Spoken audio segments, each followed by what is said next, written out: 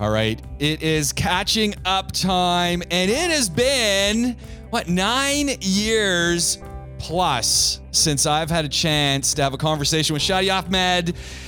Here's what happened. I'm following Shadi on Instagram. I see he's got a new album coming out. I fire on the song I'm on Fire. I'm in the Jeep, no windows. I've got it cranked, and I can't stop listening to the tune. I reach out to Shadi. He says, hey, dude, let's have a chat. And here we are on Zoom. We're going to talk Shadi Ahmed for, until he says he's got to go. Shadi, this is fantastic. It's great to see you, man. Buddy, it is so good to see you. And for anybody who doesn't know, I first met you 9 years ago today. So right now, today is the day that we met exactly 9 years ago, October 24th. It's kind of crazy because were we supposed to do this another day? And then, no, this was the scheduled day.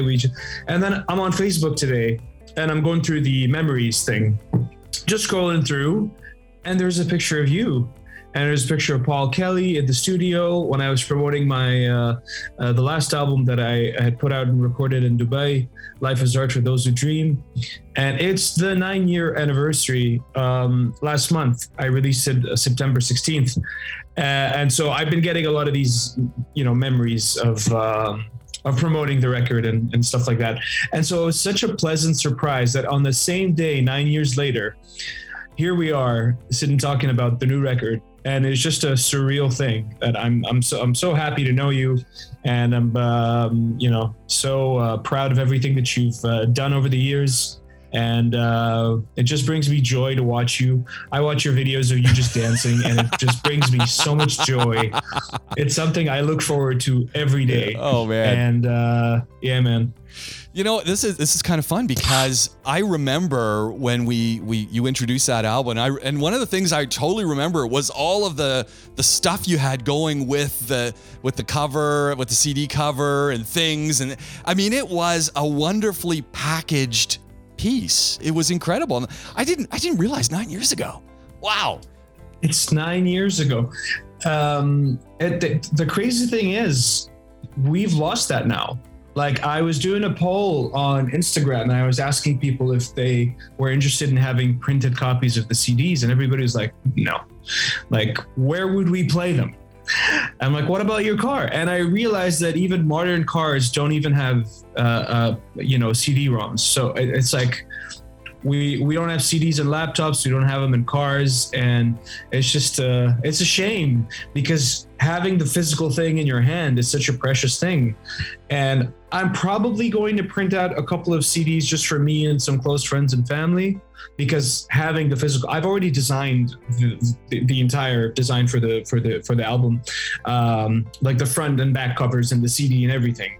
It's just a matter of, putting money into something that is just going to be, non-reciprocated, but I'm okay with it. I think it's just worth it for me. I also wanted to test out doing it on vinyl, but it was going to be way too expensive to do that, and I wasn't going to be able to sell a single unit. So I'm like, all right, let's not do that. But I am going to probably do CDs just for myself, close friends and family. I think it's worth it. A lot's changed in 9 years. Talk to me a little bit about, your career. I mean, it continues to happen. It's there. You're making music, but COVID kind of got in the way as well. Tell me the story where we are today. What's happened, Shadi?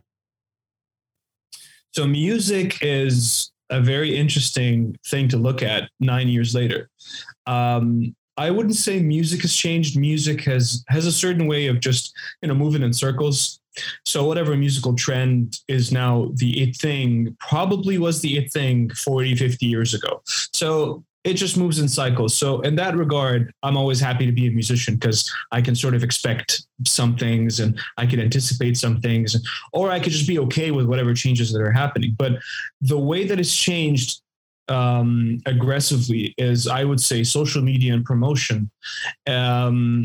Like the one thing I'm noticing right now is that having the product in hand is not even the first step. It's like you're not even, you should have the product anyway. And then you start the steps of self-promotion and trying to get on playlists. And it's just a completely different game now, that if all you've done is focus on music and making the best music that you can, it's just not going to be enough. You have to constantly educate yourself on how to promote for your music and how to get it to play in the right places and all of that good stuff. And especially for independent artists, it's a struggle because all they really want to do is just make music. They want to make the best music they can. They want to become better musicians. They want to have better instruments. They want to do better recordings. They want to spend some more money on mixing and mastering. They want to make sure they have crisp sounds and modern production. But then when they've, emptied out their bank account on the audio, and then you got to go into the video medium, and you got to go into Instagram, and you got to go into this and this and this, which are not really music-based platforms. They're all video-based platforms. And so you have to turn yourself into this video entertainer and content creator, just so you can get people to listen to your music. It's very interesting. I don't think people are interested in music anymore as much as they're interested in the person. So if I want people to listen to my music, I have to get them invested in who I am as a human being. I might be a boring person, but I make great music. Yeah. But it doesn't work that way. You got to be an interesting person with mediocre music to succeed. I mean, well, and you've got to understand, okay, how does Deezer work, and how does Spotify work, and what if I want to get onto iTunes? And I mean, it is a full-time job, and posting that, and at least on the one hand, you're really good at creating that packaging, and that can translate electronically. But you know what? And I don't want to fire back to something that you said when you were talking about printing off some CDs. My big complaint about Spotify, and look, I'm on Spotify. I listen to music on Spotify. I find new stuff on Spotify. I have a complaint about the algorithm, because I would like it to allow me to be a little bit wider in what I find, organically through their tool. But I am forever trying to find the information about the track, who was on it. Hey, what was the thinking behind that track? And I don't get that through any of these mediums.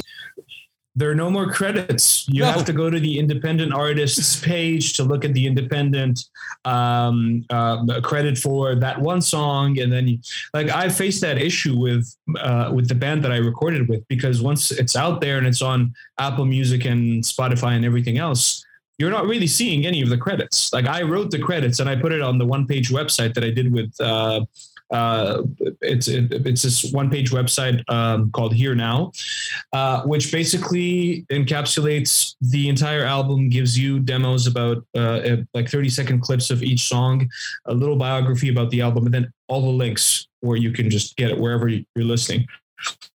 So I made sure to include who did anything on the album in that one small bio. But again, it's still not enough. If you're listening to an album, you want to see, like you said, and obviously going from vinyls to CDs to now just digital, it's just getting smaller and smaller. And it's tough, because even when you're uploading your stuff on distribution websites, and there are many of them, you don't really get to credit the individual artists. You can only credit other songwriters. So if somebody has contributed to the song, but not in a songwriting manner, and songwriting is very broad, a riff is considered songwriting. But if they're not already an established artist on the website, you can't really tag them or anything. So there's no way for them to get revenue out of that. Not that there's any revenue to begin with, but anyway.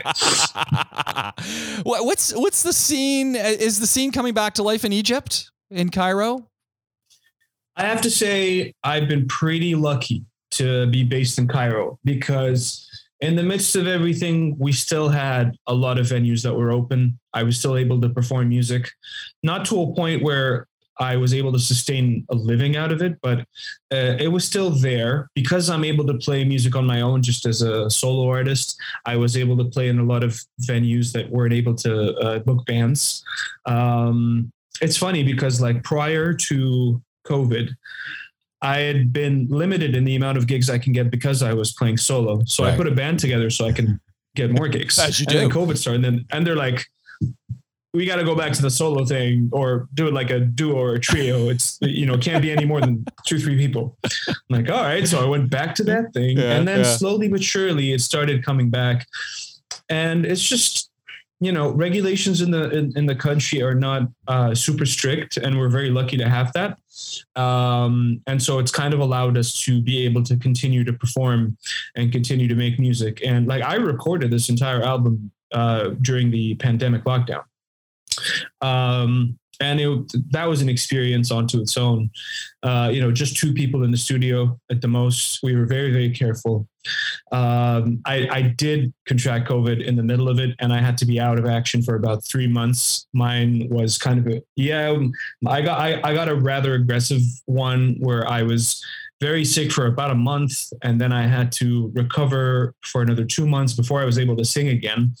And that was a challenge onto its own because my chest wasn't really opening up, and I had to do a lot of waiting, and which, when you're making a record, you kind of want to be impatient about everything. And the vocals was the only thing that hadn't been done yet. Everything else was recorded. Everything else was done.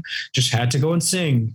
And, when it's something like that, it's sort of like up to you, like, how bad you want this and how bad is it going to sound. So it's, I waited until I was finally comfortable enough to go back in the studio and record. And in terms of affecting live performances, it did for a bit. I'm not going to lie. But I'm very lucky, and I have to acknowledge that I am lucky that I know a lot of friends who just have not played in 2 years. And, very lucky that that's not the case, I have to say. Tell me about this new album, Magnolia Mountain. Yeah, man. So it's like the COVID album, really. I mean, literally, you have COVID in the middle. This is the COVID album, Magnolia Mountain. I'm never going to forget the recording process. It was so unique in so many different ways. But the short version of the story is I've always been inspired by Americana music, even though it gets categorized as country music sometimes, which, I got nothing against country. It's just not country. It's just not. It's really not. Magnolia Mountain is not country, but it's got that feel to it, and that's instantly. I mean, I love country music. I love all the spectrum. It's, country is not just country. There's a spectrum, and as soon as I put this on and started listening, I just went, I'm home. Like this is a nice in between. It's beautiful. It's got a story. It's got some nice riffs. It fit like like that sweater that you pull out of the drawer that you haven't worn in a few years, and you didn't remember you had it, and you put it on and you go, oh, all the memories are just coming back. That's what it's like. This album had been around forever. That's how well it fit my ears. That to me is the greatest thing you could ever say, because it's kind of the mission statement for this record was to make an album that sounded familiar, sounded like it belonged on your playlists for a very long time. I set out to make a record that you could have as a companion to your life. So at some point I stopped being interested in making music that was intrusive in a way that like, oh, no, you need to shut up and listen to this. And I just wanted to make music that you could put on while you're doing other things. And I wanted to be part of your life. I wanted to make a record you could listen to while you were making breakfast, or you're driving to work, or you're just sitting at home doing chores. I just wanted to be listenable, and I wanted to be accessible. And that to me was the mission statement for the record. In regards to the genre, I've always been an acoustic singer-songwriter.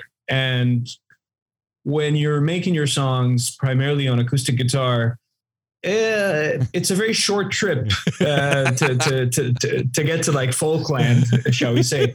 And so for me, it was kind of like, how can I be the most honest version of myself and still sound relatively accessible to people in terms of like the whole pop genre and the rock genre, and just being able to blend all of these things that I find fascinating into a sound that I can call my own.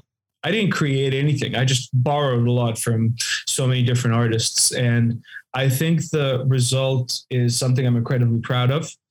the musicians that I chose. And I have to say, one of the main things that contributed to the album sounding the way it did was that I didn't put any expectations or reservations on anybody recording the record. So the way I would do it is I would get somebody in, I'd play them the record, and I give them the album, and they would just record whatever they wanted.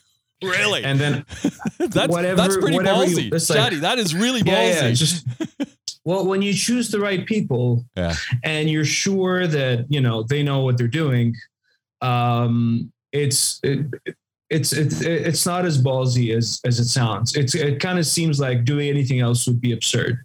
And so the recording engineer, Mukhtar Sayah, who I was recording the album at his studio, he'd been playing bass with me for a very long time. He played bass on a lot of the recordings that I have done. We were in a band together at some point, and at some point we even shared a studio.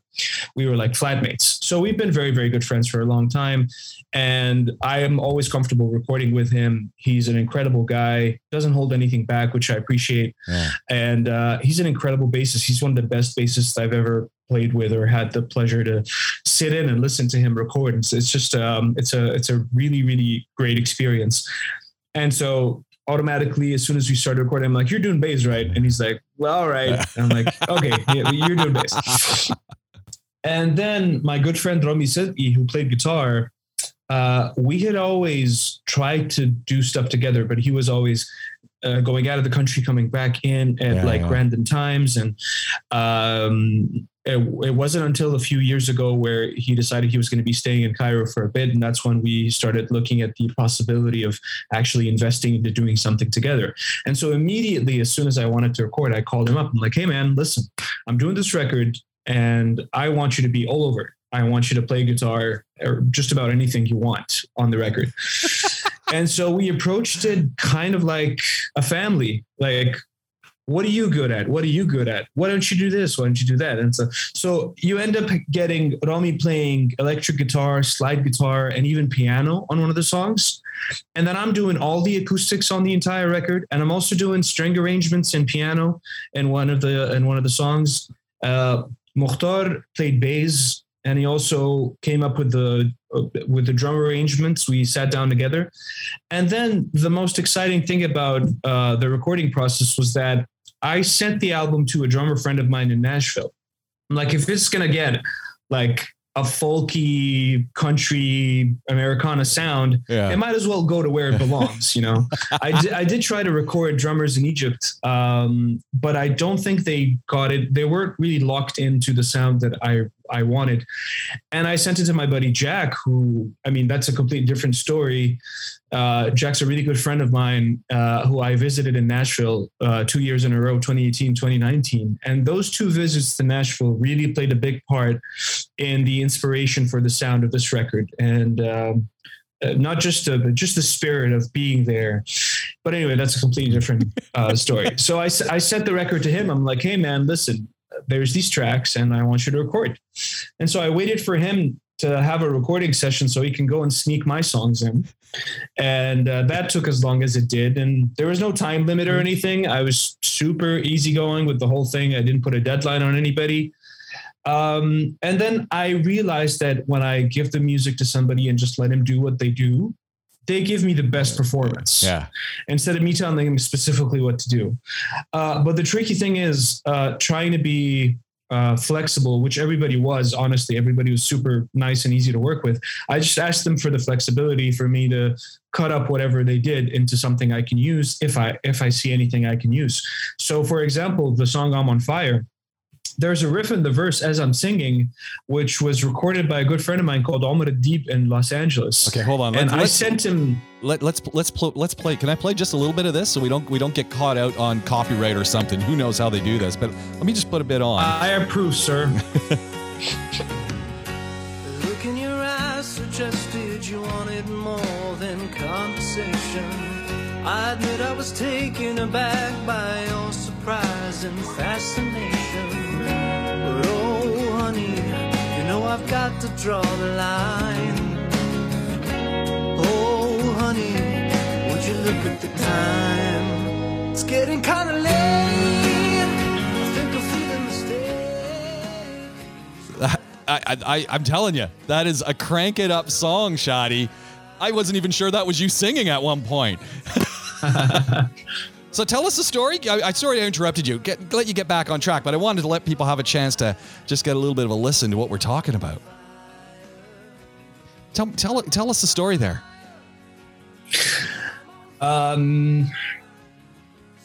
So yeah, what I was saying was in the recording, I sent it to my friend Omar. Yeah. After the guitars were already recorded, I wanted him to record like synth, do like keyboard stuff and all that good stuff.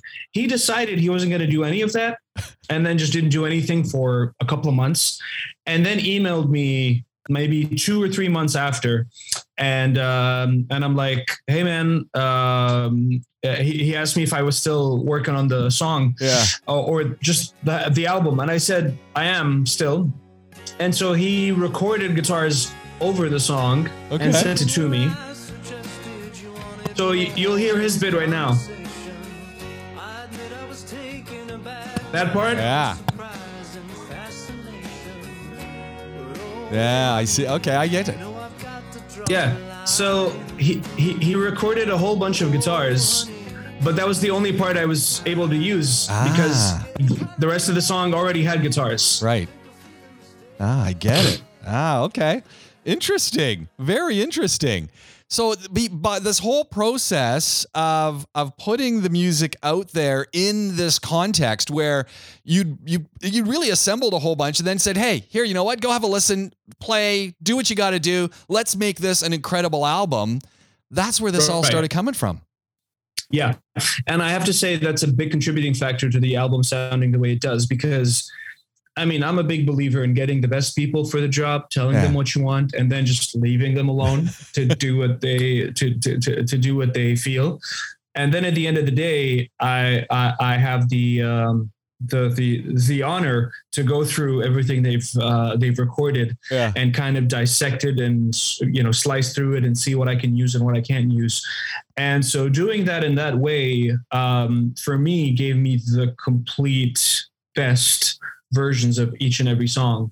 And I'm just so happy that I was able to do that. And I think this is going to be the record I remember making all the right decisions.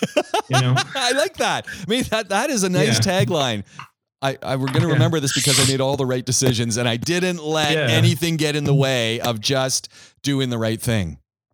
Right. So I didn't allow time to be a factor.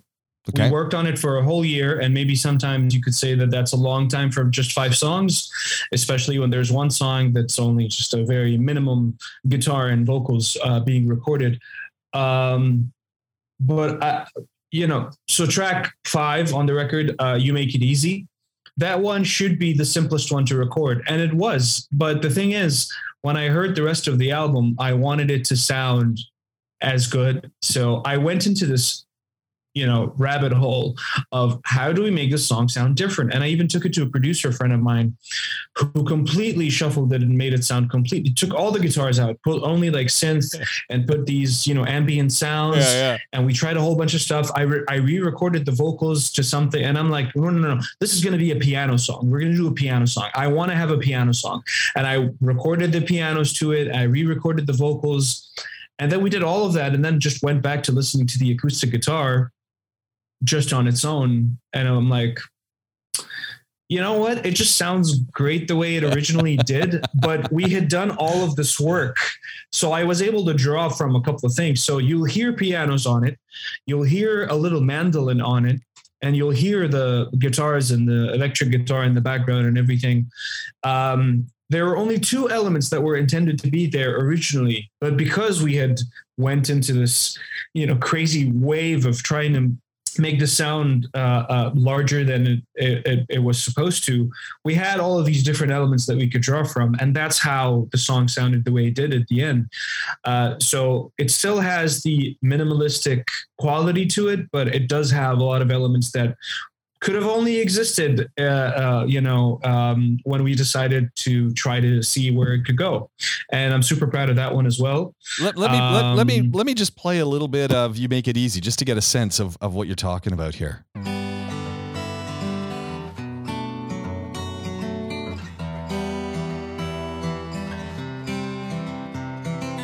Life can get harder with every passing day. If we're not careful, we lose ourselves along the way. I'm listening. I'm trying to imagine now all the piano being in there, and now I'm also trying to imagine this song. Yeah. It's hard to imagine that. You know, I mean, sometimes you listen to a song and you can hear, oh yeah, what if this song did this, or what if it had a remix like that?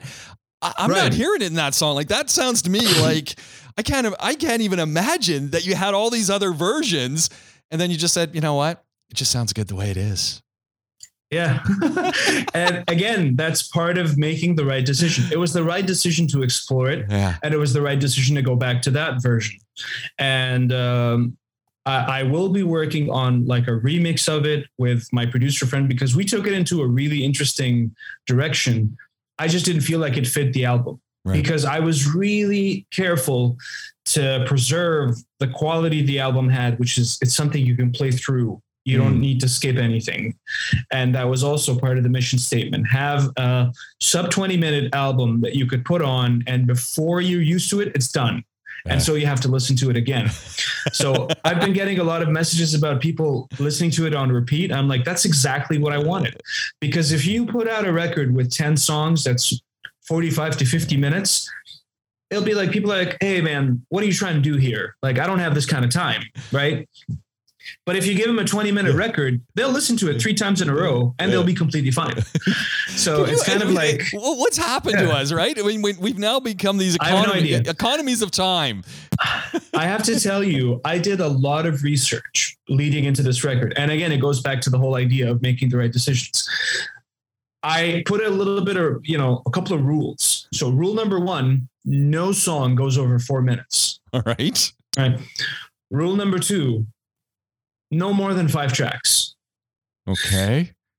Rule number 3, don't bore us, get to the chorus. And rule number 5, make sure every single song has a hook. Right. And that to me was kind of like, let's just put these down on paper. And then every time we do a song, we'll just cross-check them with the criteria and see if we're doing it right.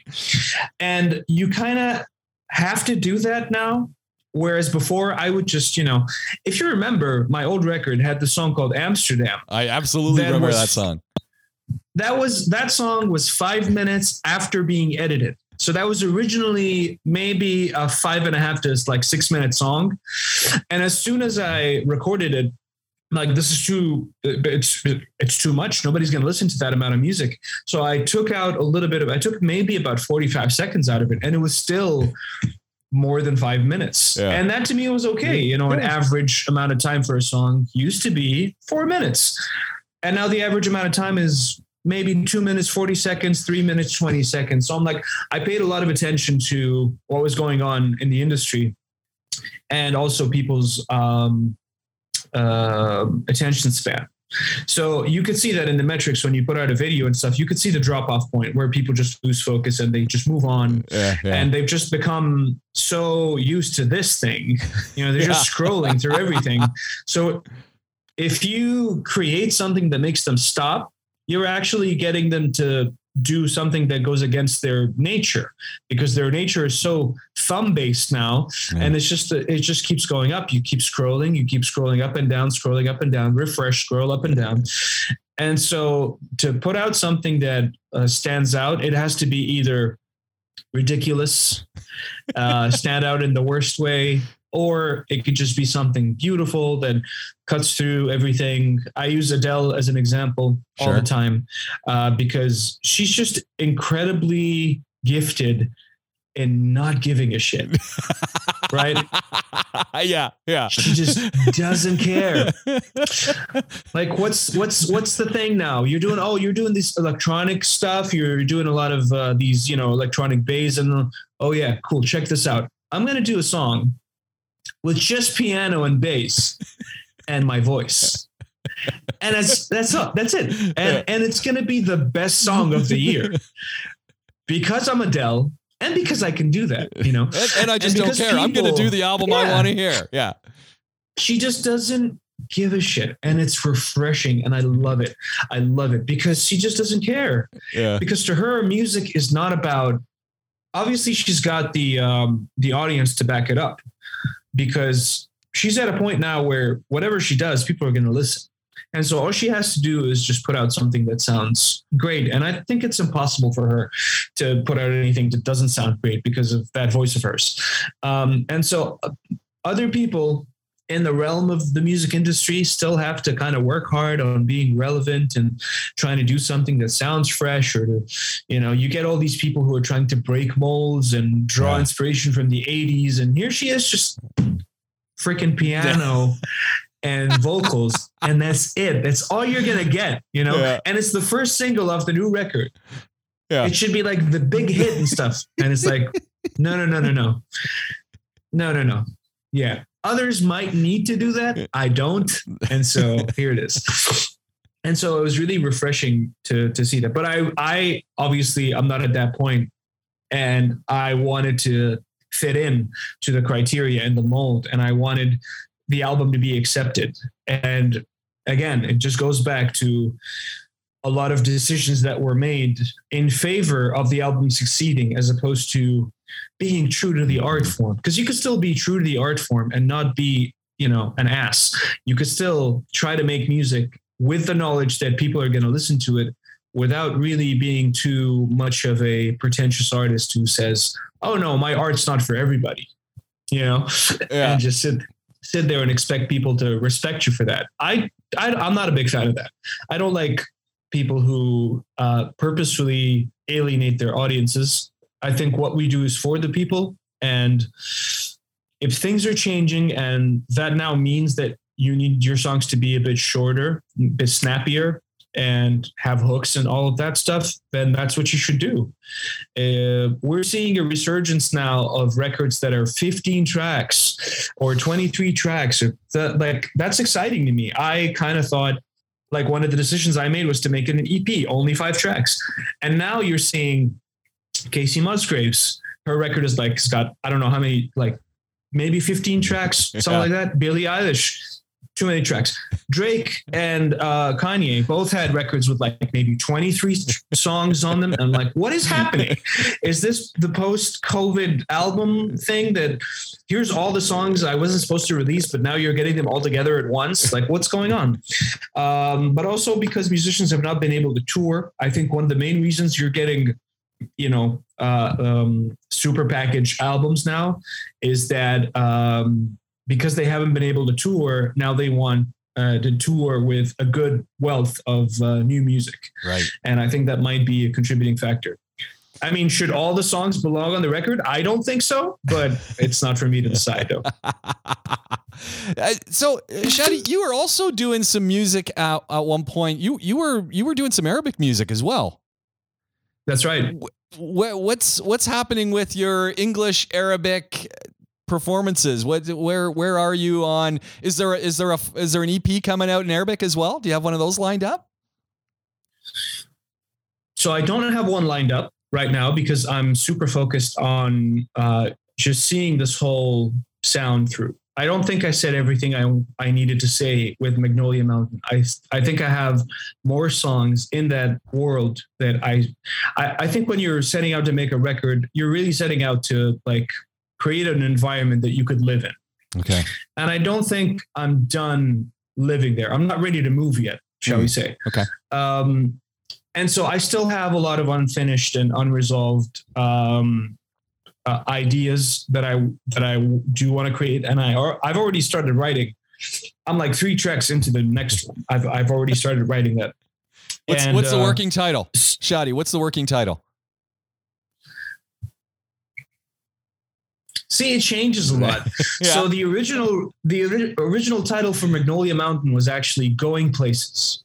Oh, that was the very first idea, because there.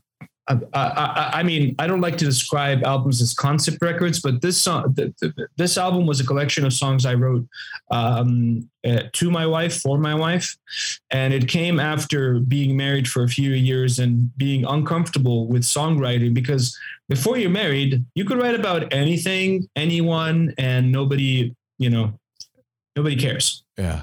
But when you're married and people actually know your wife and they've seen you with her before, and so that draws a lot of questions when you come out with a song and it's got some devastating lyrics or something like, hey, what happened? Are you guys okay? And stuff. And as a songwriter, I faced a lot of changes after being married because I'm like, well, what do I write now? And what do I do now? And you're dealing with this new change in your life. And I know a lot of people experience that after they become fathers as well. And whatever seismic change happens in your life affects your songwriting in a way, whether you like it or not. And to me, it took a while before I was able to articulate what I wanted to say, what I was comfortable sharing, and what I wanted to keep to myself. And it took a while for that to happen. So 2 of the tracks, maybe 3 of maybe 4, I'm not sure. Yeah. So 4 of the tracks had been written way before the album was started recording. And then the one song, I think it's your favorite. You said Steady As You Go. Yeah. Steady As We Go is your favorite one of the record? Yeah, absolutely. Boy, do I have a story for you about that one track. So like I said, the other 4 tracks on the record, I'm discounting Aurora, which is the instrumental one, which also has a good story. But those tracks were written 2 to 3 years before the album was launched. Wow. Before it was recorded. So they had been there because I had consciously made the choice to not write any English material when I was working on my Arabic stuff, coming back to the Arabic material. But I wasn't very happy with the Arabic stuff I was doing. And so I went through a phase where I was feeling very discouraged and depressed. And so I'm like, well, I'm still a songwriter, so let me try to see if I have anything left to say in English. And so I wrote a few tracks and I'm like, this is kind of really, really good. I really like these tracks. And so I had a collection of maybe 7 to 10 songs that I was playing around with one way or the other. Some of them I'd performed live and some of them I chose to just keep to myself.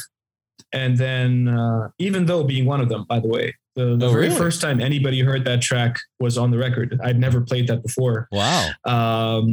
Yeah. And You Make It Easy is another one that I had not performed live. But I did perform I'm on Fire like a day after I wrote it on the radio. So I was doing a radio interview and I wanted to go in with something new. And so I sat down and I labored over that song a day before the radio appearance so I can perform it on the radio. So an acoustic version of that has been on the radio for about 2 years. Okay. Even before it was released as a single. Yeah. And so I felt the need to step out of the Arabic songwriting process because I didn't feel like I was doing that good of a job. And I wanted to go back to something that could give me the confidence again in what I really feel like I'm supposed to be doing. And so that was that. And there's no Arabic EP. We can finish this up and then go into the songs if you want to break them down. So yeah, the next one is probably the current plan right now is to have sort of a part 2, the Magnolia Mountain. It's not going to be called part 2, but it's just going to be a continuation within the same realm. And so the working title for it is Colored Canyon, which still has the whole natural aesthetic stuff. Yeah. And so the way I came up with that was through a songwriting workshop that I do, so it was a completely absurd thing to try to do, but it's been very rewarding. So I struggled with naming some of the tracks on Magnolia Mountain, especially Shoulder Lullaby, because for the longest time it was called Shoulder to Sleep. Or Shoulder. Yeah. I was just, and I didn't like either of them. So I just kept going back to that one song. And even as we were mastering the record, they were like, what is this song called? I'm like, just write Shoulder. I'll take care of it later. And I didn't know what I was going to call it. I really didn't.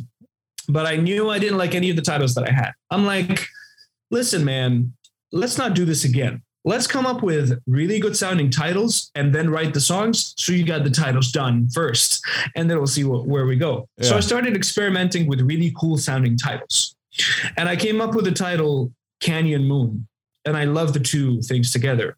And then I went on the old Google machine, and Harry Styles has a song called Canyon Moon in his last record. I'm like, all right, so I don't want to do that because I faced the exact same issue with Magnolia Mountain because Ryan Adams has a song called Magnolia Mountain. And by the way, we're friends on Instagram now because of that. Well, there you go. I know. He reached out and he left such a sweet comment on the promo that I had for the record. He's like, "It's so cool that you named your record that," and he liked a whole bunch of stuff and he gave me a follow. And I've been messaging him like crazy. He hasn't been responding, but I think I'm this close to like freaking him out, but I don't think he has anything to worry about. But yeah, man, through this record, it's just been a blessing so far. So anyway, I like Canyon Moon, so I put them apart. So I'm like, all right, let's look at famous canyons in Egypt. And so the Colored Canyon came up. And I'm like, I love the Colored Canyon. I've been to I've been there before. It's incredible. So I'm like, okay, that's one title. And I'm like, all right, show me types of moons. And I looked through a whole bunch of them, and then there was one called Strawberry Moon. I'm like, I love that. So here's another title. So I put Strawberry. And so I kind of like this whole element of canyon and moon. And so I went into like famous lakes and like famous rivers and stuff. And so to get these sort of really cool names first and then see where you go. So I did come up with a song called Colored Canyon, and I did write a song called Strawberry Moon. These two are going to be on the next record. I'm actually performing them live with my band right now. Oh, fantastic. And I wrote a whole bunch of stuff. There's a new song I wrote called Dumb Luck, which is me just leaning way the hell into the whole country thing. I'm like, you want to see a country song? Here's a freaking country song. Here it is. This is what the country sounds like. And so that's me like steering into it. You're like playing 100%. A banjo? You got a banjo involved in that or in any way, shape, or form? There's no banjos. It's got a very Keith Urban style thing happening to it. But yeah, I'm super proud of it. And there's just a whole bunch of new stuff that I'm working on right now that I think is some of the better songwriting that I've done. I think I'm really getting into the groove of understanding what it is that I want to say, and coupling that with knowing how to say it. Yeah. And it's a very exciting time. And I just want to stay in this wave and stay in this place for as long as I can. And then it'll be time to move on. It'll be time to do something else. But for now, I'm just, cowboy hats and boots and denim jackets. And, I already have the outfits for it. So that's so it's good in that regard. So I want to go back to, sorry, go ahead. No, I mean, I just wanted to close that out. Do you think in a sense, because you were talking about writing in Arabic and the performing and stuff and not feeling so comfortable with the writing. And do you think in a sense you've just given yourself permission and just said, look, this is my thing right now. And because you've given yourself permission, because you've just sort of said, let's just do great music, that it's enabling you at this point. And too many people are trying to fit too many molds, and you're just saying, I'm going to do me. And today, this is me. Absolutely. One of the main reasons I set out on recording this record and producing this sound was that anytime I would go on Spotify, it would make me incredibly sad. I would see that I only have one record out 9 years ago. And then in those 9 years, I only released like a few singles in Arabic. So I'm looking at it like I had an Arabic record that was being recorded, but I stopped it because I didn't feel like I wanted it to be out there. I didn't feel comfortable enough with the vocals. I didn't feel comfortable enough with the words. And for me, I'm a singer-songwriter. And so if I'm putting something out there, I want to be the one writing the lyrics and the compositions. I'm okay with co-writing, but there's a really big trend of, not a trend, it's just maybe the way you do things here, which is not so dissimilar to the way it's done in Nashville, where you get a great songwriter and he writes the music, and then you compose it or find somebody to compose it, and then you sing it. And so you're just a singer at this point, which there's nothing wrong with that, but it's just not what I wanted to do. Yeah. I grew up on singer-songwriters. I grew up on Dave Matthews, Jack Johnson, Jason Mraz, John Mayer, a lot of the singer-songwriters of the early 2000s. And I bought a guitar because I just wanted to emulate my heroes, and I wanted to be up there singing songs that I wrote. And now being inspired by the likes of Chris Stapleton and Brandi Carlile, just the one thing that always attracts me to their music is the songwriting. It's just, they wrote the music, they wrote the words, and it's coming from a place of deep honesty. And that's what I always aspire to do. So I tried to compose a song that I didn't write. I didn't feel like I felt like an imposter, and I wasn't too comfortable doing that, if I'm being honest. And even now, when anybody likes the song and tries to give me praise for it, I'm so uncomfortable receiving praise for that song because I'm not the one who wrote the words. And I'm like, well, I mean, it just seems like I'd be much happier if I just do this thing that I know I can do, I have done before, and pick up all of the things that I learned over the past and just try to be a musician again, Yeah. And so now there's these 5 tracks, and I want to put like 5 more and then maybe another 5. And I just want to keep releasing stuff because I don't want to ever take 9 years off again. You don't, it's just, I felt like it was very unfair. It was unfair to me, and it was unfair to anybody who's ever liked my music before, because you're just not, you can't really expect people to keep supporting you if you're not doing the thing they signed up for. Like when people sign up to be a fan, yeah. And I take I take great pride in knowing that some people have listened to my music and it's affected them in a way, and they decided to be fans. And I feel like I let them down. I really do. I feel like I haven't done my best to keep producing the stuff they signed up for. I just maybe tried to focus on a whole bunch of other stuff. And for personal and selfish reasons, I wanted to make it as much as possible. I wanted to put myself in the best route to being successful. If you're an Egyptian living in Egypt, is to be singing in Arabic. And I tried to do that, I think, for personal reasons. And now I'm going back to English for personal reasons as well. But at least now I know that I would have never forgiven myself if I had just kept doing English stuff and not tried Arabic, at least, because then I just would have maybe it would have been good. Well, now we know it wasn't. So you can move on comfortably, happily, and just be happy with the decision. And I think I am. Is your wife your biggest fan? She's such a big fan of my music. And it's very challenging for her because she's really not the type of person who memorizes songs.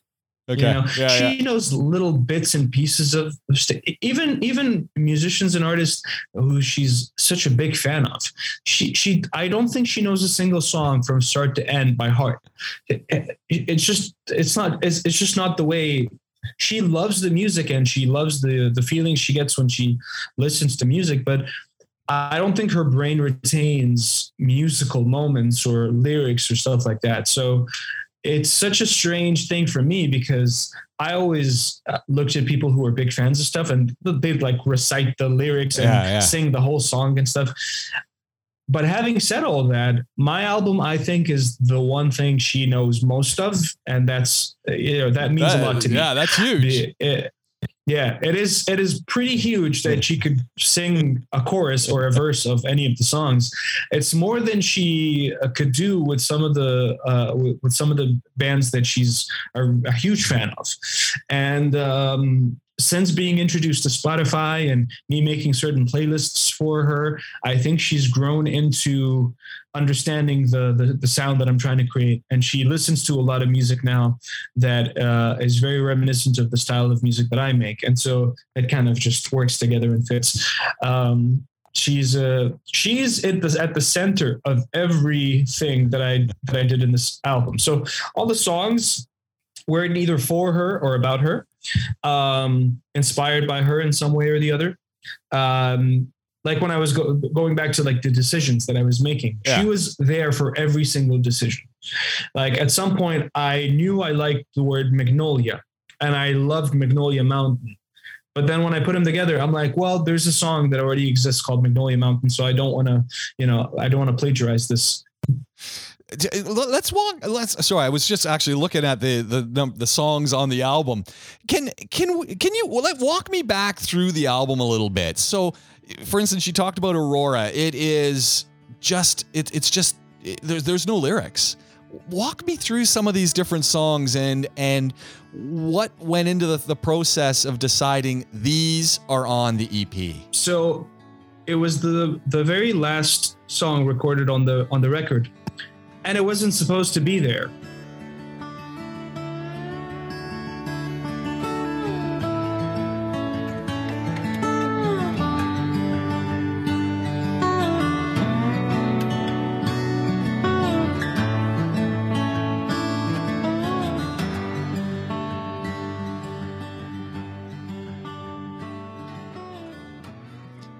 It's that I hear that slide guitar in there. It's just a, this is a beautiful sunrise song. Like, this is looking out over the plains, and there it is. We've got this wonderful tune, and it's just what a great day.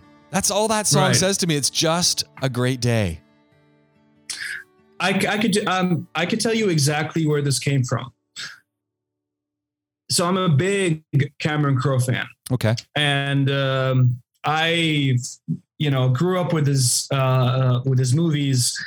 Obviously, Almost Famous is kind of like the Bible of the do's and don'ts for any up and coming rock star.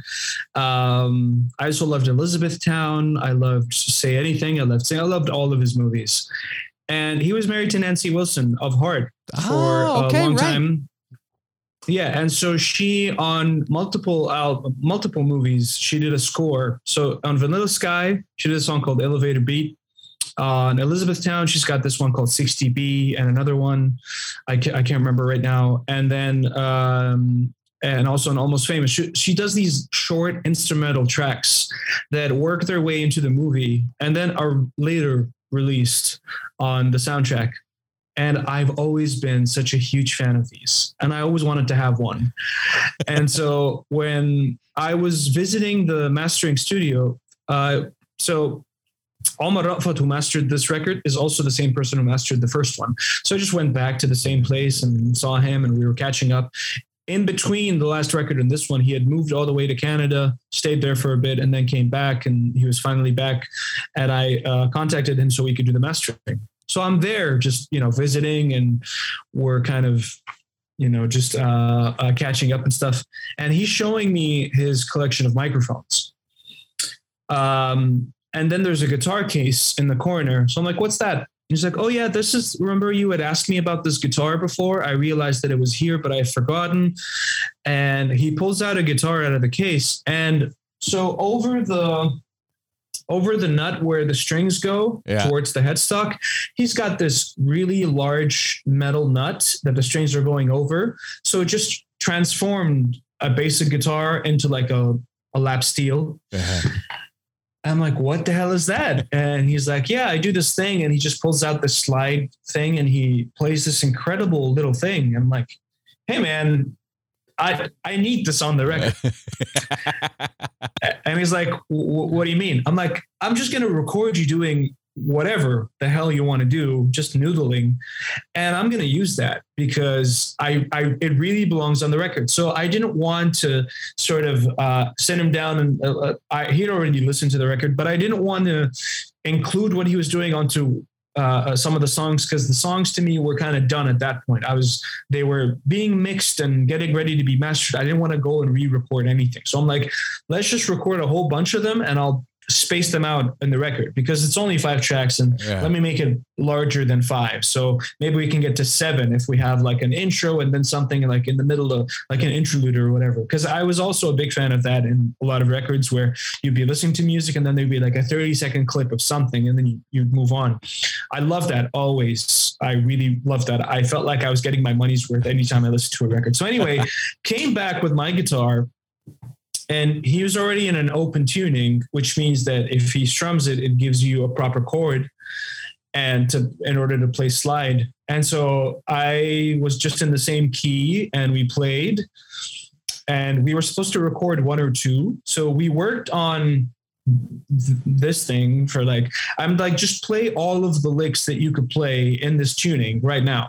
So he played them all and I sort of put them in order and played chords over them, and came up with the movement in the chords and just to give it a bit of emotion, even though it didn't have any words in it. I still wanted it to have a sense of longing, to have a sense of hopefulness, little bit of loneliness. And I listened to Joni Mitchell talking about complex emotions and complex chords, and she does a lot of open tunings as well. So she was doing a breakdown of every single string on the guitar, and she was like going like thumb, and she's like, oh, this is ominous, this is hopeful, this is longing, this is and she was talking about each individual string, and I'm like, that's incredible. I want that in at least one of my tracks, and this is the one that I chose to let the music do the talking. We recorded it, we came up with it. It was a minute and a half, so it was 1 hour of working on it, 1 hour of recording, and 1 hour of editing, and it was done.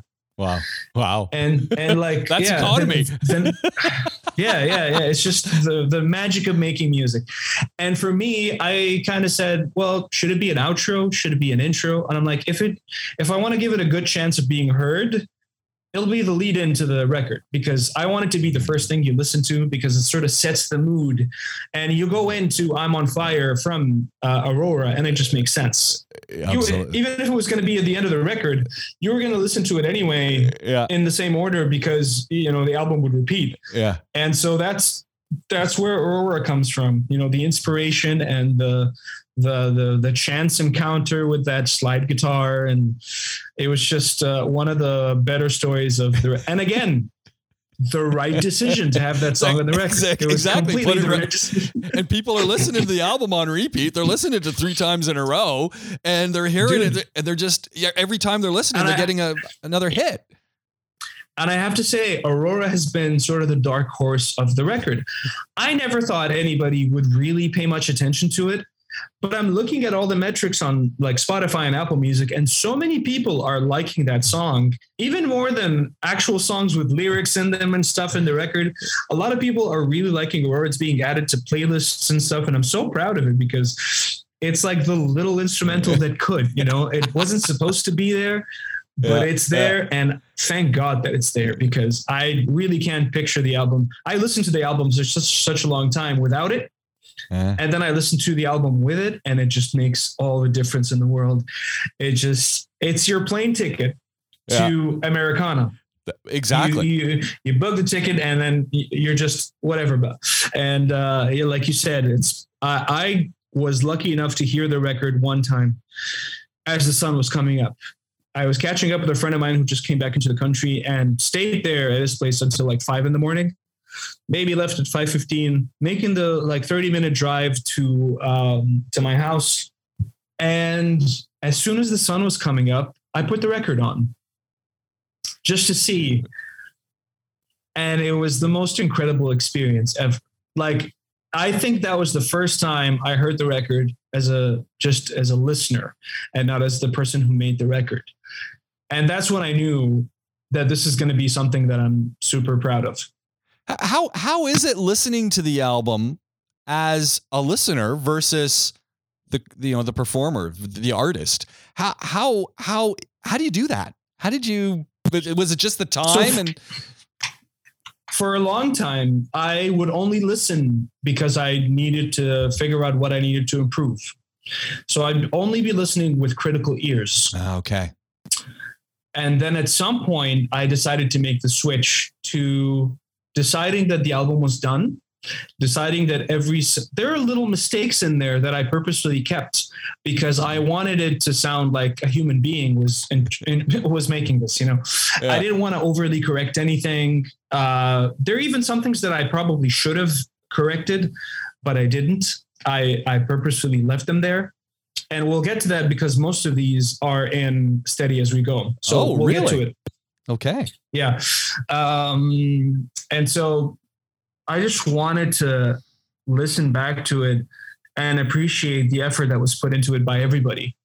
And I didn't want to discredit it by being critical after the fact. So at some point I realized that we had done everything we can, and we had all done the best we can. And that should be enough. And that's when I just started listening to the record to enjoy it. And I was so focused on what's the perfect time to listen to the album? What's the perfect situation to listen to the album? Yeah. What's this song do? What's this song? How does this song make me feel? And so I wasn't being critical as much as I was being analytical with the music. And that allowed me to appreciate the record for what it was and not what it could be. Ah, okay. We've talked a little bit about I'm on Fire. Do you want to? I mean, that is, as you said, what a perfect place to have it right after Aurora, and it's just it's I drive around with it without a roof on my Jeep. To me it's the yellow Jeep without the roof on, sitting at lights. You just got your hand tapping on the steering wheel. Just it's just a great theme song for the day. Just works. Yeah. Got to draw the line. Oh, honey, would you look at the time? It's getting kind of late. I think I feel a mistake. It's gonna happen tonight.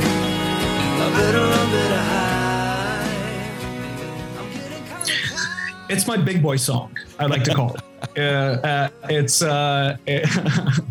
It's sort of a perfect blend of. I mean, if you listen to the lyrics, it's about somebody who is trying to shut down propositions from someone who's interested in them because they have somebody in their life. And so automatically it's so easy to be turned off from it. Yeah. Like just right off the bat, because you're not used to listening to that in songs. You're used to listening to, trying to be with somebody, trying to get with somebody, the chase and stuff. And here you're listening to a guy who's politely shutting down someone saying, oh no, I've got somebody waiting for me at home. And you're not used to hearing that. And I kind of knew that it was going to be, a little bit, maybe it's a little bit of a turnoff to hear something like that. But thank God people don't focus on lyrics. And thank God I purposely chose to write the chorus the way I did. So if you listen to it, it sort of has two choruses. Yeah. So it sort of has it's getting kind of late, think I feel a mistake, it's gonna happen tonight, better run, better hide. So what I did was, I put the most common words I could at the end of every phrase. There we go. Late, mistake, tonight, hide. These are all things that, regardless of context, you're going to want to sing along to them. And then you go back to, I'm on fire for somebody else waiting for me.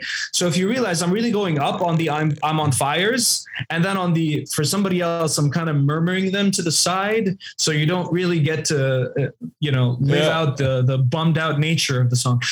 But it was a great experiment in purposefulness in songwriting. Knowing exactly what to hit and when. Yeah. It was such a relief to know that after it came out, that people were gravitating towards the things I was giving them, because then I was able to confirm that I knew what I was doing, which was one of the things I was most anxious about after a long stint of time of trying to do Arabic music that I didn't feel like was understood or easily accepted. Yeah. And so it was a great thing. But yeah, I'm on Fire has always been like the hit. And I always I knew that that was the one that was going to be released as a single. It just had all the qualities and all the makings of it. And for me, I paid a lot of homage in that song to early 2000s, like Ronan Keating, David Gray. You can hear it all there. Okay. It was in there. And I'll tell you, and I'll especially tell you this to be true, in that last chorus of saying, I'm getting kind of tired, my brain's all wired, but I think I'll be all right. I'm getting kind of tired, and my brain's all wired, but I think I'll be all right. Honey, I'm on fire. I'm on fire. I'm on fire. You can't quench my desire. Honey, I'm on fire. I'm on fire.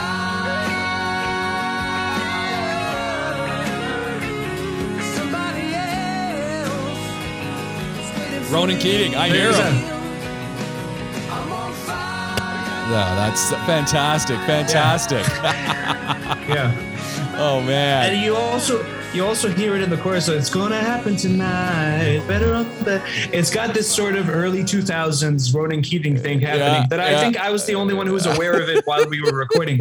But I really wanted to go for it. You know, it's because at some point when you're making something, you're like, this sounds a lot like this or that. And I was just like, if you get that instinct, go for it, and go for it completely, and don't hold back, and just do the damn thing. Because if it feels... There's a song, Shadi, that I've been listening to a lot from the Arkells. You might be familiar with the Arkells out of Toronto.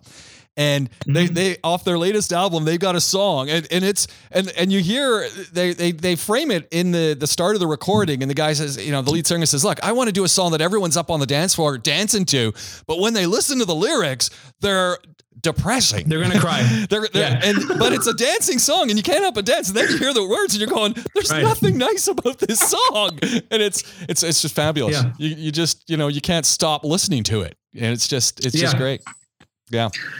And also in regards to maybe sounding a little bit too much like your heroes, Brandi Carlile on her new record, she's got this song called "You and Me and the Rock," and she admits to that song being a Joni Mitchell song. Okay, because she has an incredible story. She said it multiple times. You can go back and listen to it about her discovery of Joni Mitchell and rediscovery of Joni Mitchell.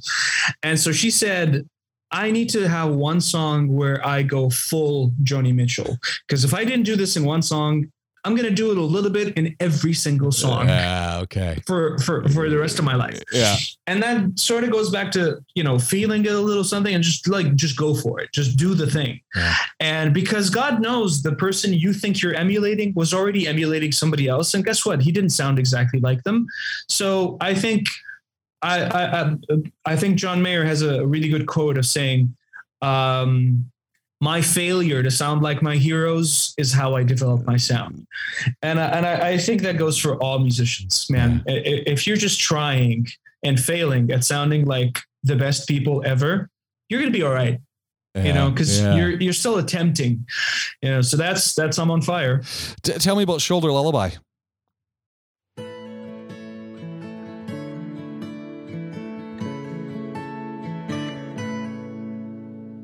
It's all right, you can use my shoulder to sleep tonight. Whatever else you get through the night, to give me back that beautiful smile in the morning light. It's okay, I wouldn't dream to have it any other way. So Shoulder Lullaby was kind of inspired by a Brad Paisley song. Okay. So Brad Paisley has this song called I can't remember right now. But anyway, Little Moments, that's the name of the song. And it's all a string of really quirky things that his wife would do. Just like last year on my birthday, she lost all track of time and burned the cake, and every smoke detector in the house was going off. So he just talks about these quirky things that were happening. And in the bridge, he says, he talks about them laying in bed and she sleeps on his shoulder, and he says, and right about the time she falls asleep, so does my right arm, and I want so bad to move it, and it's tingling and it's numb, but she looks so much like an angel that I couldn't get it done, something like that along those lines.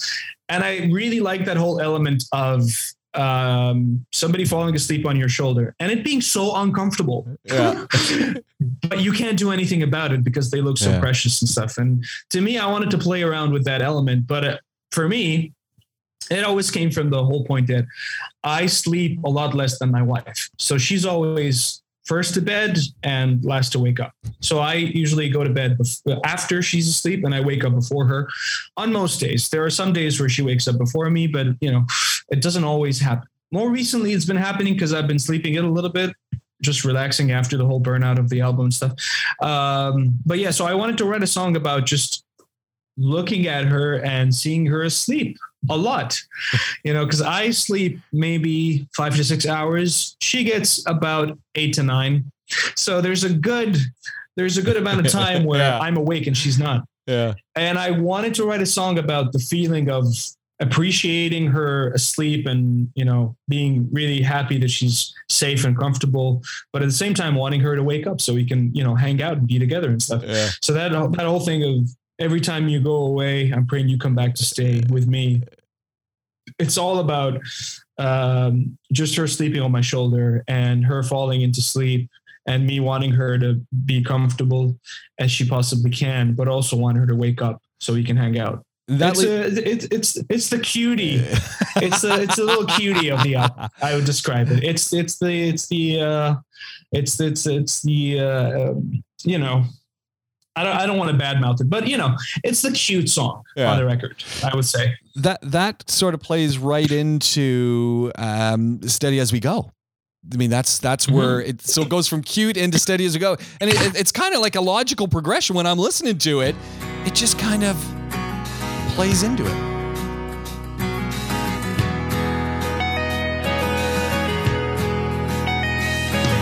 I took a drive at nice 45. Couldn't think of anything other than you. You and me, we're as sweet as can be. There ain't nothing that I wouldn't do.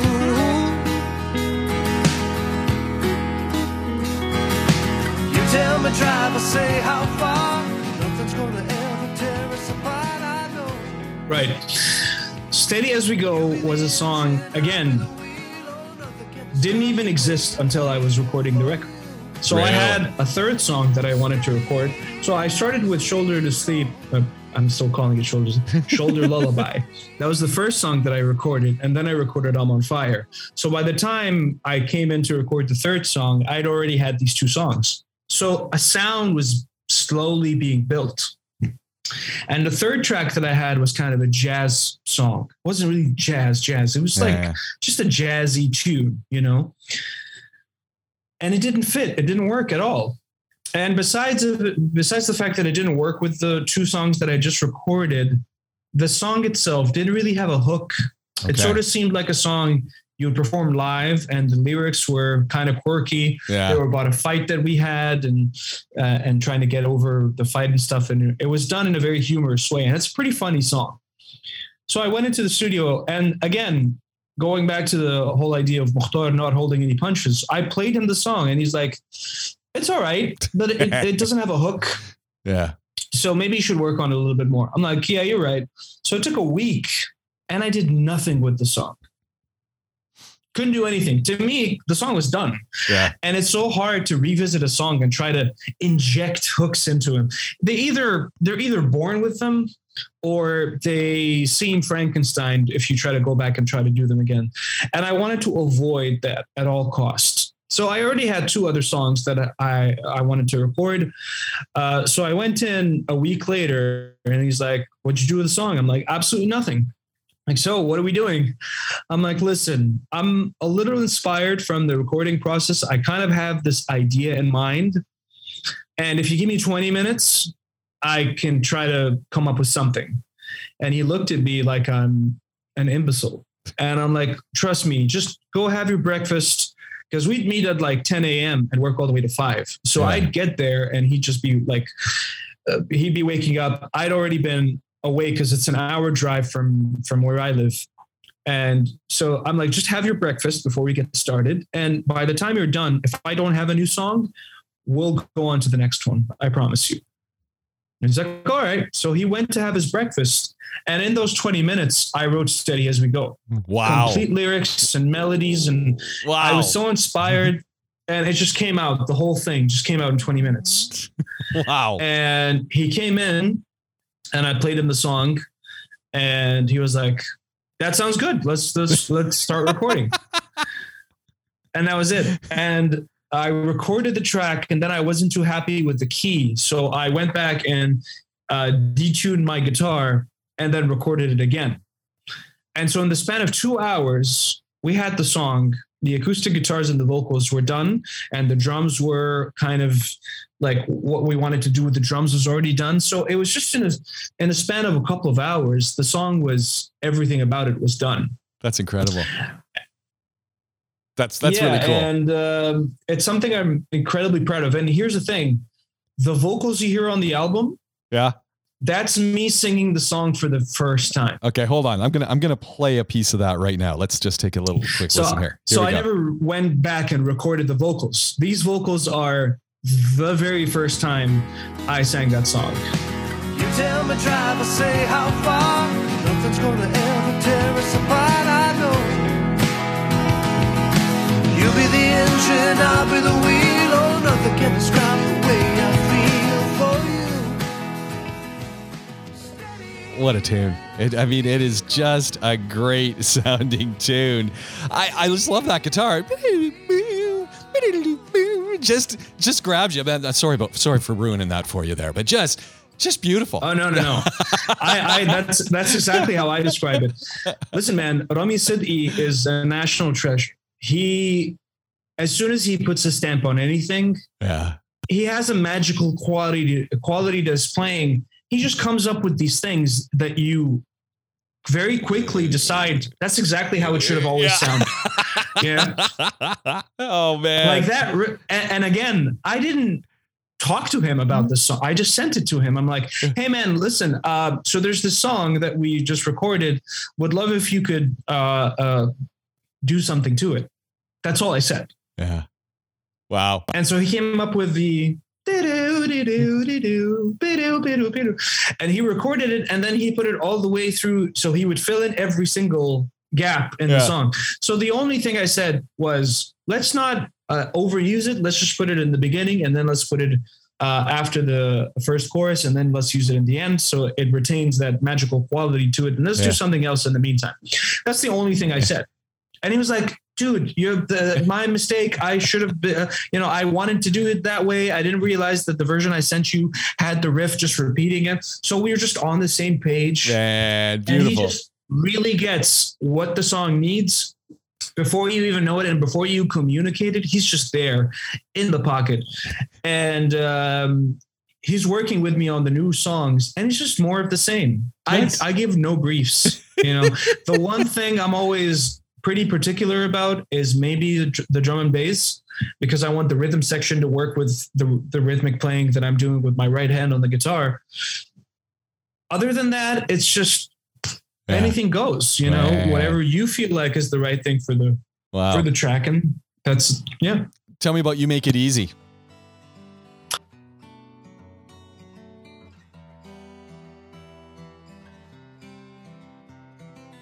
Life can get harder with every passing day. So You Make It Easy started off as a song about this idea that it would be easy to love somebody who you have a lot in common with. Okay. Right? So you meet somebody and, they like all the same music you like, and they like all the same movies. So you think to yourself that, it'd be very easy to love this person, right? On paper. But come to realize that it doesn't really work that way. Okay. We're not just, this isn't high fidelity.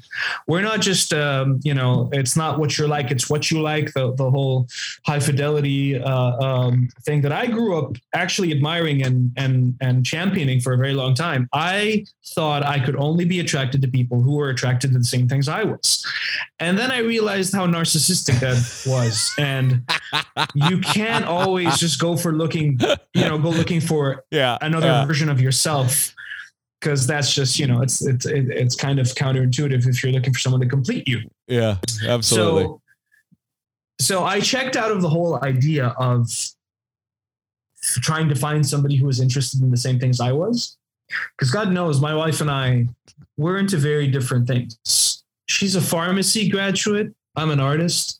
But she also has a lot of artistic qualities to her. So she's a really good cook. She actually does videos on online for like different recipes and stuff. And but she also works in training and moderating, and it's all very scientific and very nerdy stuff. Yeah. And I'm just on the other side with my guitar trying to make a living, So it doesn't make sense that we're together, but in some sense it makes all the sense in the world. And so I wanted to explore the element of completing somebody and also admitting that I'm not the easiest person to live with, right? And so I started to think of the idea of You Make It Easy, not in a sense of, you like the same things I like, so it's easy to love you, but in a sense of, you understand me so much, and it's about the effort not just the natural occurrence of you being so similar. So I wanted to change it up a bit, and I wanted it to represent the effort that it took to make a relationship work, and the effort that it took. There's just a hopefulness of being with someone who you hope will understand you, and you hope will kind of anticipate your changes and anticipate your mood swings and be able to deal with that in real time, regardless of how unrealistic it might be at times. But it's just, when you're writing, you're kind of being hopeful, and you want to write about the perfect case scenario. And that's kind of what You Make It Easy is all about. It's about the hopefulness, about the ease of a relationship. And if you remember the last record, there was a song called The Wind. Yes. And that to date is, I think, the most successful song I've had in terms of like metrics and numbers and all of that stuff. And I never thought that would be the one, because it's just like a simple ballad and stuff. And since then, any album I've ever tried to make has to have a version of The Wind in it. Okay. Because I realized that sort of is the sound where I think I'm best presented or best appreciated. So I could do all I want with like the great songwriting. I could do like the big boy songs, and I could do the hit song. I could do all that stuff. But when it comes down to it, the very basic acoustic track with me singing vulnerably, I think is the version that a lot of people appreciate and the one that a lot of people look forward to. So I make sure that whatever it is that I'm doing in any record, there's one song on the record that represents that. And so with this record, that's You Make It Easy.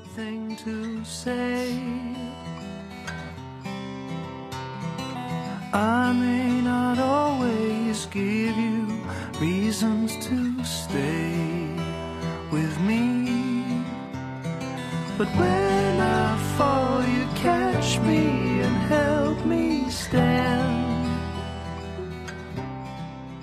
Which ends us off at Even Though. Yeah, man. Even Though, I have to say, what do you think of it? Yeah, I'm going to play a little bit of it. Let's let folks have just a little bit to listen to Even Though. Here we go.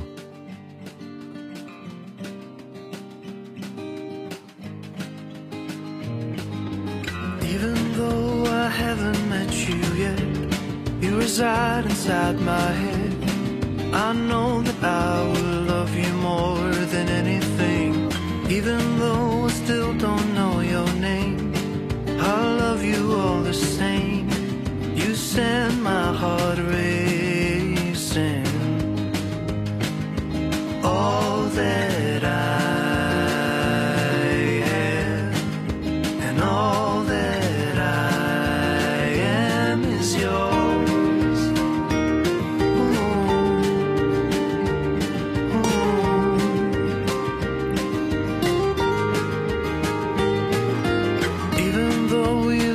Inside my dreams, you're a part of me, it seems, and I wouldn't have it any other way.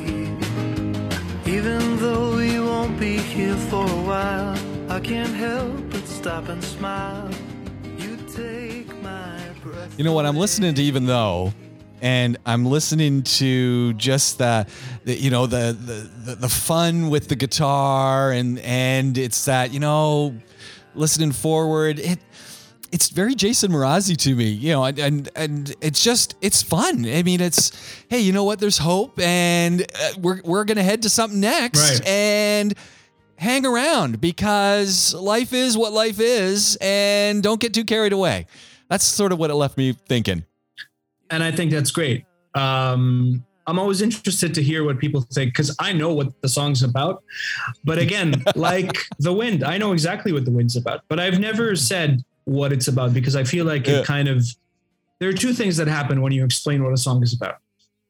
Either people love it even more, and that happened when I heard,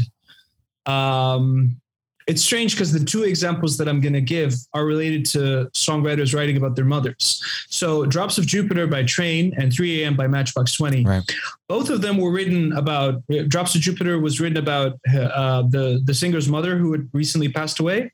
And 3 a.m. was written about the singer's mother who was sick And when I listened to both tracks in the beginning, I never heard that in the lyrics, right? Yeah. And then when I found out that that's what it was about, I loved it even more, and I connected with it so much. But then there are other times where you hear what the song is actually about, or you see a movie after you've read a book, and you're like, how dare you try to say that your imagination is better than mine? How dare you try to say that what I thought isn't the correct thing? So I've been kind of cautious about, there are some songs that, like I said, I'm on Fire, Shoulder Lullaby, You Make It Easy. They're all songs that there's no debate about what they're about. They're very clear in the lyrics. There's no symbolism or anything. They're just very clear. With Even Though, it's sort of about the concept of longing for something, and it's just not the time for it yet. But you're just expressing that you do want it, and you are welcoming it. So it could be a whole bunch of stuff. It could be something that you're waiting for. It could be someone who you haven't met yet. It could be whatever you want it to be. Something. It just has that. There's an expansiveness to it, which I purposely tried to create in the recording.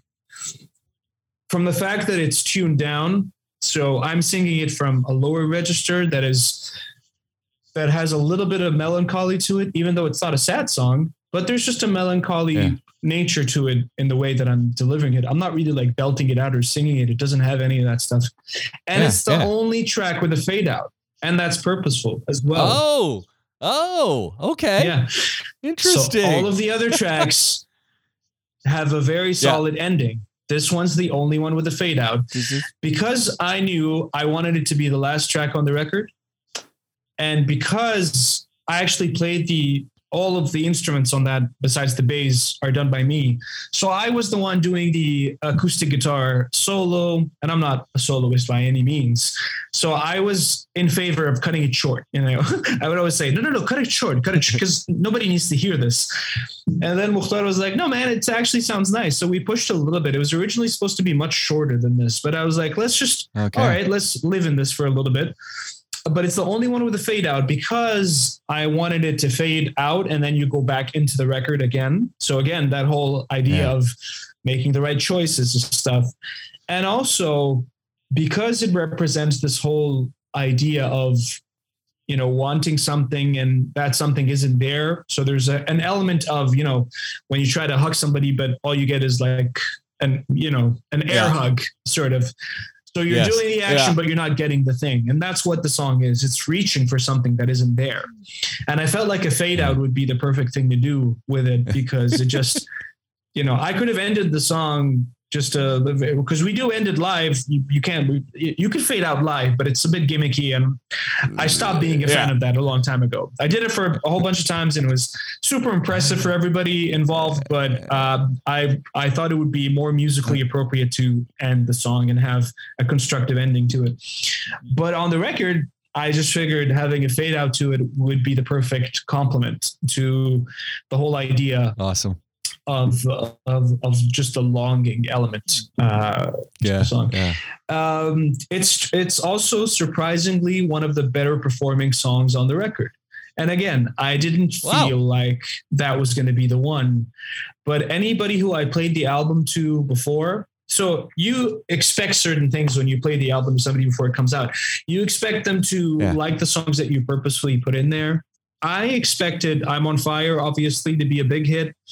I thought Steady As We Go was going to be a super, you know, the one song that has surprised me is Shoulder Lullaby. I really thought that song was going to do a lot better than it's doing. I really thought that was going to be a song that everybody was going to really like, but I haven't gotten any comments about it since the album came out. Everybody's been talking about Aurora, I'm on Fire, Even Though, and You Make It Easy, obviously, being the other counterpart to I'm on Fire. Because it's also a hit in that regard, and just having the sort of elements that could propel it to be a hit. Something like Hey There Delilah is a good example. Something like Time of Your Life by Green Day is a good example. There have been examples of simple songs done on acoustic guitars that have been incredibly big hits. And it still follows the same kind of formula of just sticking to, I mean, it's a 4-chord loop. It doesn't go anywhere. It's just 4 chords being repeated and he's just singing on top of it. So I tried to give it nice vocal textures to make it a bit interesting. That's about it. It's just very simple in the way that it's repetitive. And I think that's part of the reason why a lot of people like it, because they get into it and it's like riding a bike. It's one of the easiest ones to paddle along to. Yeah. Oh, Shadi, you know what?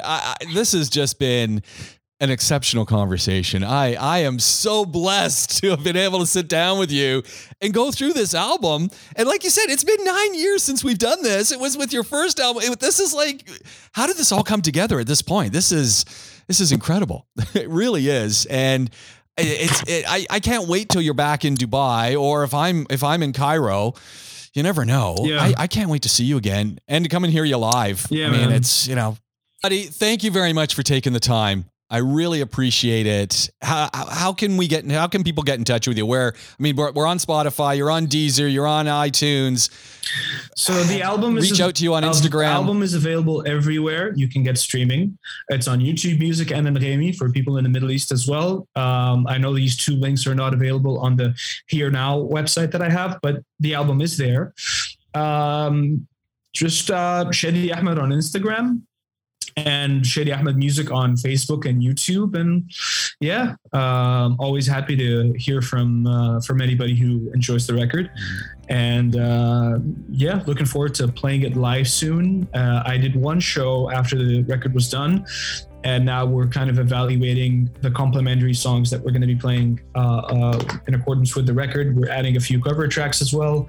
We're doing some Chris Stapleton and Lucas Nelson, so we're looking forward to playing live. Yeah. Shadi, thank you very much. That's all I can say. Love you, James. Thank you. And can't wait to see you soon.